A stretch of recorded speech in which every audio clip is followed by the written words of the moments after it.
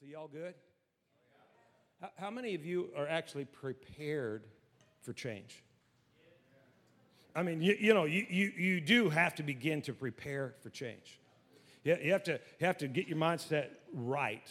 One of the challenges that faces the nation of Israel is some of the countries that they're wanting to have peace with is the other nations that they would enjoy peace with. They don't actually prepare for peace. See, it's hard to prepare for peace when you're teaching your children that, hey, the reason that there's sharks in the water is because Jews don't want you to get in the ocean. And when you're teaching a mindset, a belief system that causes you to think someone is against you, you're never going to be at peace with them because you can't trust them. And see, a lot of us haven't really prepared our heart for peace with God because we haven't changed the propaganda that we're putting into our soul. We haven't changed the thought processes that we use to engage a new level of thought with God, to align with God. The Bible says that He has shown you, a man, what is good, to do justly, to love mercy, to walk humbly with God. God's invited us on a walk. Isn't that awesome? That God Himself, the creator of the universe, the God that's made everything, has invited you to walk with Him every single day. But Amos 3:3 says, how can two walk together except they be agreed? Well, you can't agree with God if you don't know what He said. See, one of the hardest things that we have to do as a believer is to let go of old things and embrace new things. God said, my ways aren't your ways. My ways are higher than your ways, and my thoughts are higher than your thoughts. You going to bring it to me or make me come get it? But we have to get ourselves positioned to agree with God, and the first step of that is to stop telling ourselves that we're right. And a lot of times, the things that we're dealing with in our life that we're struggling with, and it's like, it's not like it's, maybe you don't have, let's put it this way, maybe you don't have gross sin in your life. But Hebrews 12 says that since we've been surrounded by such a great host of witnesses who have borne testimony to the truth, let us run the race with great endurance, setting aside every weight and the sin which so easily besets us, and keep our eyes riveted on Jesus. And by the way, He's the author and the finisher of our faith. And it says that we're supposed to take off every weight and the sin, and not everything that you got to get rid of in your life is sin. Sometimes it's just the weight. It's something that you've carried your entire life, something that was put on you. Maybe it wasn't even your fault. Maybe it's not even a belief system that you developed, but it's something that, it comes down through your family line, or it's just part of the heritage, just the way we think. But you have to be willing to separate yourself from that so that God's way of thinking can be introduced to you and you can receive it. Amen? You need to prepare yourself for change. Instead of digging your heels in to prove you're right. Because wouldn't you rather be effective? Wouldn't you rather be powerful? Wouldn't you rather be healthy? Wouldn't you rather be truly fulfilled? Wouldn't you rather know real joy? Wouldn't you rather have more life than death, more joy than sorrow, more peace than chaos, more hope than despair, more provision than lack, more healing than sickness? Wouldn't you rather have the life that God came to connect you to instead of the one where you spent all of your time, effort, energy, and resource just proving that you were going to win an argument? Because most of the time, what we're struggling for to prove is stuff that nobody else in the world except us actually care about. Look at your neighbor and say, that's not a big deal to me.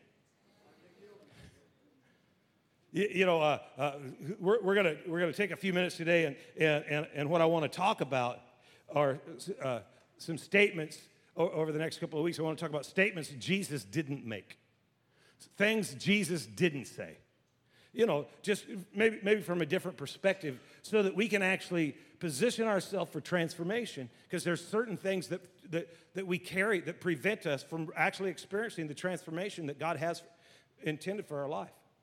And, so today I just want to talk about this statement. This is something, and I want to make sure I clarify it because I don't want you going out of here thinking backwards.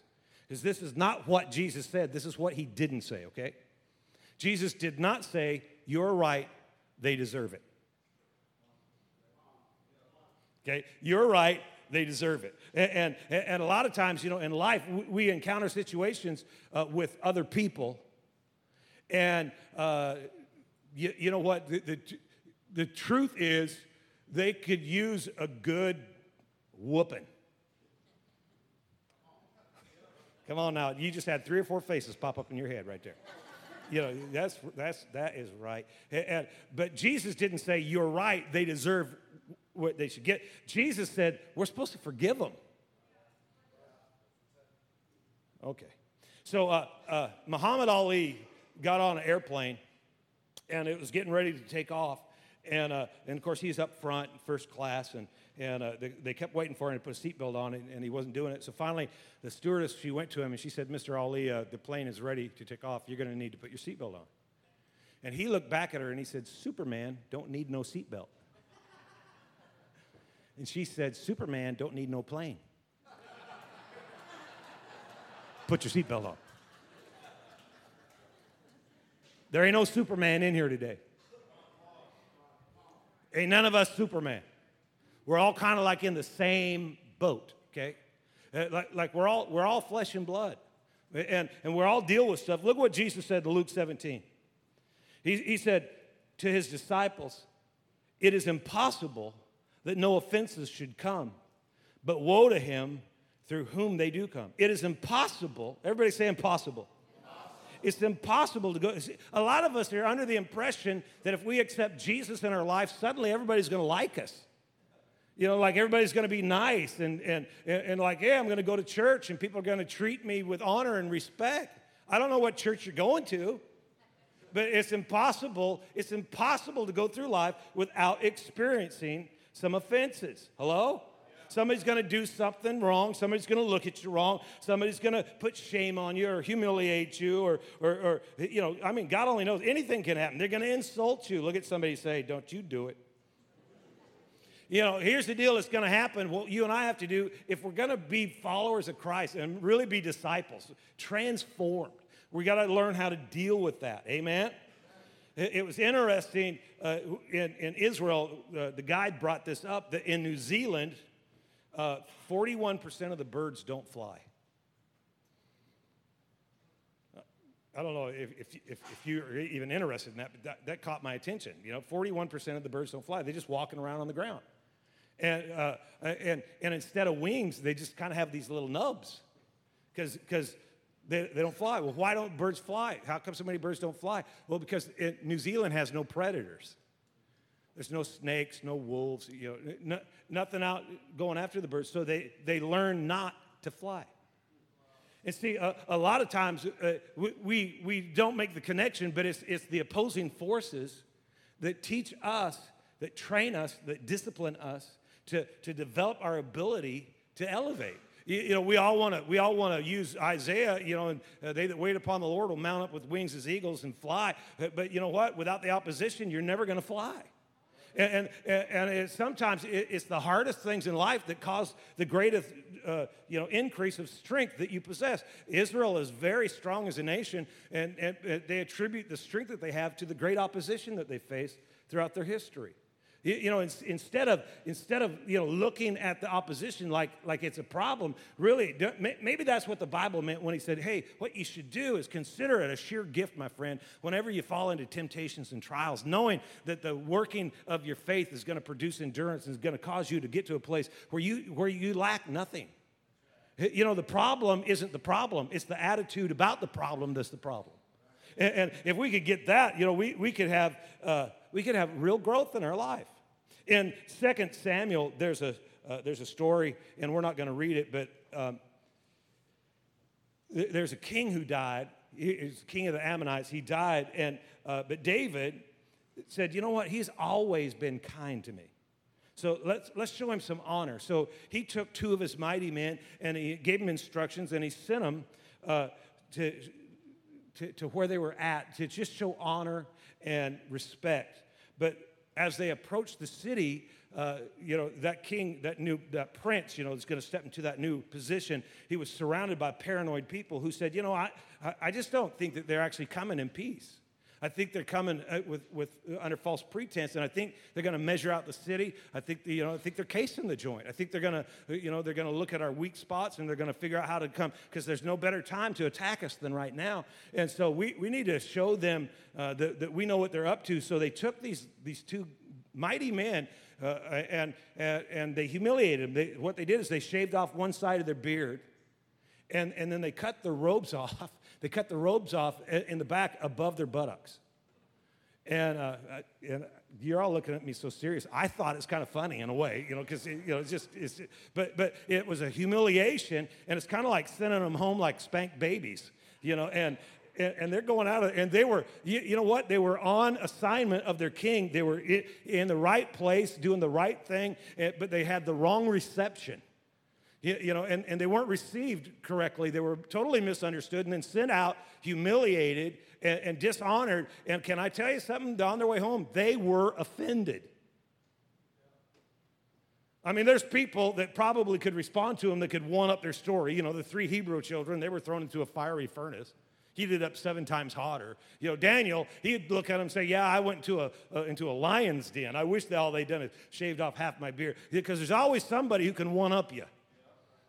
But regardless, in their situation, man, this was a pretty hard experience, pretty harsh. And they're headed home offended. And I really like what King David did is David heard what had happened. And so he sent messengers out to catch them before they got home. And he said, here's what you do. Don't come home right now. Go to Jericho.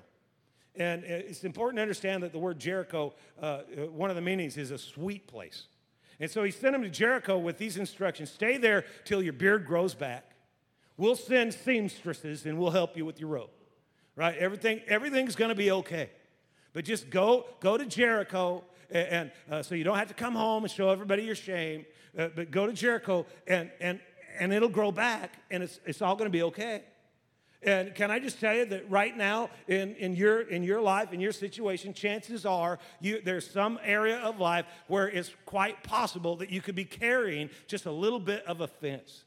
It might be big, it might be small, it might be deep, it might be shallow, but you're carrying an offense. But what you need to do is find the sweet place and just follow the instructions of your king.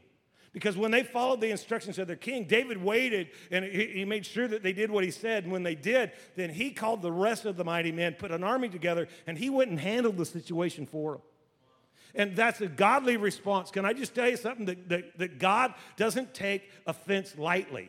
It's not that he has overlooked your offense, but he's looking to see if you're going to take his role or if you're going to let him be your God. See, because if you can let him be your God, I'm telling you, the end result's going to be way better than if you try to handle it yourself. Somebody say amen. And what happens is, you get in a church like this, and you know what's going to happen? If you're just fresh to the garden, let me tell you what's going to happen. Somewhere along the line, you're going to get wounded. You're going to join the choir, and somebody's going to offend you. You're going to become an usher, and you're going to usher wrong. You're going to sign up and help park cars, and then some jackwagon's going to throw your bird. There's always an opportunity for offense to come. You're going to get wounded. They're going to roll their eyes, or something's going to be said, or somebody's going to lie about you. You know what we call that? Church life. It's actually just life, isn't it? It's just life. And those guys, they didn't go prepared to fight. They were only seeking peace and trying to show honor.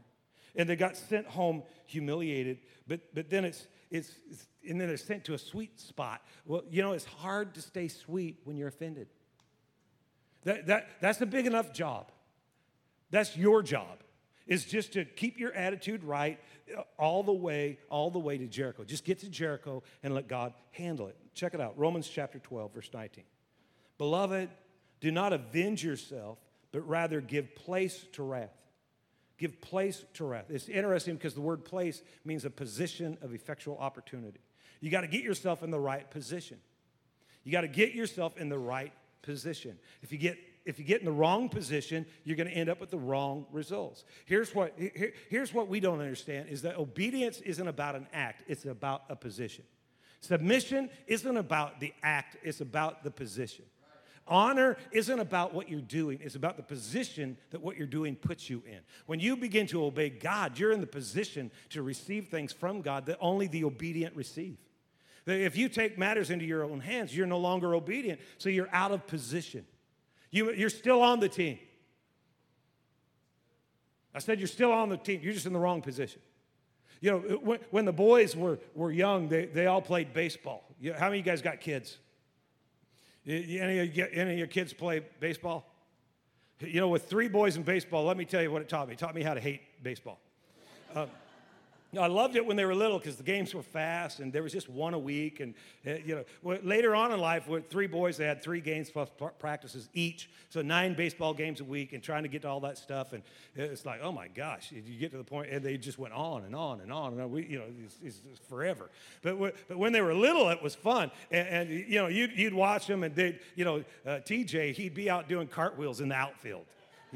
Every once in a while, some kid would get lucky and smash a ball out there, and TJ. Okay, he's on the team, but in the wrong position. Okay, see, you might have the mitt, but you got to be in the right position if you're going to catch the ball. See, and a lot of you, you're staying too little.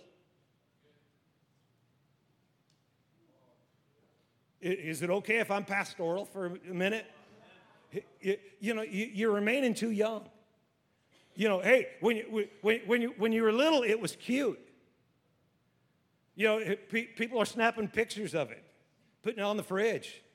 But when you're 21 and you're doing cartwheels in the outfield, it ain't cute anymore, right? Some of you got to decide that you're not going to live cute.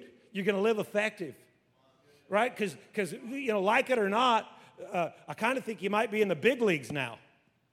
I think you might be in a position where God is actually wanting to do more, not only for you, but through you than you've ever known before. But in order to get it, and in order to see it, in order to receive it, it's not just being on the team that matters, it's being in the right position. And he said, give place, get in the right positions for wrath. For it's written, vengeance, read that with me really loud. Vengeance is mine.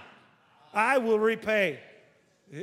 Just that part, let's read it again. Vengeance is mine. I will repay. Vengeance is mine. 2 things that God says are his that we're not supposed to touch. The tithe and vengeance. I wonder if there's a connection there. Because if you're willing to touch the tithe, you're probably willing to touch vengeance. What does that do? Puts you in the wrong position. It shifts you to where you can't receive. You're praying prayers that God can't answer. See, this is the confidence that we have in him, that if we ask anything according to his will, we know he hears us. And if we know he hears us, we know we're going to receive the very petition that we requested of it. Well, how come I'm praying, but God's not answering? Because you're out of position. You're not praying according to his will. You're praying according to your will. You're saying, it's my will to handle this. But God said, I don't want you to handle it. I want you to go to Jericho. I want you to find a sweet spot. I want you to trust me. I want you to believe me. I want you to position me to move on your behalf, because I am able to do exceeding abundantly above and beyond anything that you can ask, think, or imagine. I'm telling you, God can handle your situation in ways you never even dreamt possible, but you have to be willing. You have to be willing to let him do it. If you drop down to verse 21 there, it says, don't be overcome by evil, but overcome evil with good. How are we going to overcome the evil that's in the world? With good. So we're going to do this thing God's way. Hello, somebody. I said, we're going to do this thing God's way. If you release the right of ownership in a situation, God will take up ownership for you. And when he owns the problem, he can solve it. You have to just have the ability to just simply to say, okay, God, I'll put it in your hands. I'll put it in your hands. I'm going to trust you. And here's the crazy part is I already know you can do it. I already know I can do it. I know that none of us are going to do it all the time, but we'll never do it more if we don't prepare ourselves, right? You got to be prepared for change. So you got to begin to tell yourself, you know what I'm going to do? I'm going to walk with a spirit of forgiveness. I'm going to walk with an intentional attitude of forgiveness. And see, a lot of people are under the impression that forgiveness is about the past. Forgiveness isn't about the past. The past can't be altered. All you can do is take your past to the altar, right? Nobody's going to change anything. What they said, they can't unsay. What they did, they can't undo. What occurred can't be unoccurred. So forgiveness, though, you got to get this. It's not about your past. The word forgive is two words put together to make one. For, in advance. Give. Give represents a gift. A gift is something that's given to someone who's done nothing to deserve it. See, a lot of us are wanting somebody to earn forgiveness. They don't need to earn it. It's a gift. And it's a gift that's given in advance. The forgiveness that was given to you and I from God, it was given long before we were even formed in our mama's belly. This gift of forgiveness wasn't about our past. God knew that we were going to make mistakes. If God knew that you were going to make a mistake, you ought to know that your spouse will probably make one too. If God knew that you were going to screw up, then you ought to understand somebody at work's probably going to screw up. Somebody's probably going to do something to offend you. But in advance, I'm going to release you from that right now. Well, if I do that, people will take advantage of me. You can't take advantage if I give it. What am I going to do? I'm going to live like a believer. I'm going to trust God. Why? Because the end result is so much better than if I try to handle this stuff my way. Come on, somebody. The different reasons people have to not forgive. It's just too big. It's just too big. Well, that's actually a bigger reason to forgive. Because the thing you're carrying is too big. You said it. It's just too big. Well, I just don't think I can get over it. No, you can. You just don't want to. Well, are you belittling my... No, I'm not. But how many of you guys saw the movie Black Hawk Down? Anybody read the book? In the book Black Hawk Down, remember when the helicopter is on the ground and the bullets are flying and almost lots of people have been fatally wounded already, and there's a small handful of them, and the commander looks at one of the guys standing there, and there's a truck, and he says, you got to get in that truck, you got to get it started, and you're going to drive us out of here. We cannot stay here any longer. We have got to go. You got to get in that truck, get it started, and drive us out of here. And the guy looks at the commander and he says, I'm shot. And the commander looks at him and says, everybody's shot. Shut up, get in the truck, and drive. Why? Because your life depends on it. So I got a word from God for you today. Shut up, get in the truck, and drive. Come on, somebody. Everybody's wounded. You're not special. And I get it. I get it that, hey, it hurts. But if you're going to live, you're going to have to move on. You're going to have to get up. You're going to have to start moving. You're going to have to start rolling. And you're going to have to operate in forgiveness. And if you don't, then you're stuck. And if you're stuck, the last thing you want to do is reach out and take hold of people who shouldn't be stuck.